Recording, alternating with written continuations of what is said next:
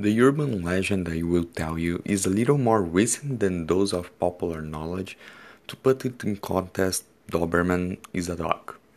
Years ago, an Australian couple was coming home and featured that their Doberman dog was suffocated, lying breathless on the living room floor. Quickly, the man passed out in panic, and the woman put the dog in the car to go to the vet. After leaving the animal at the clinic, she decided to return home to help her husband. On the way, she got a call from the vet.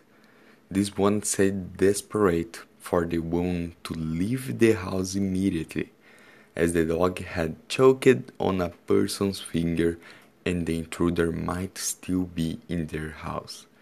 The woman then called the police, but when she got home, she only found her husband's body on the ground, with no trace of what happened.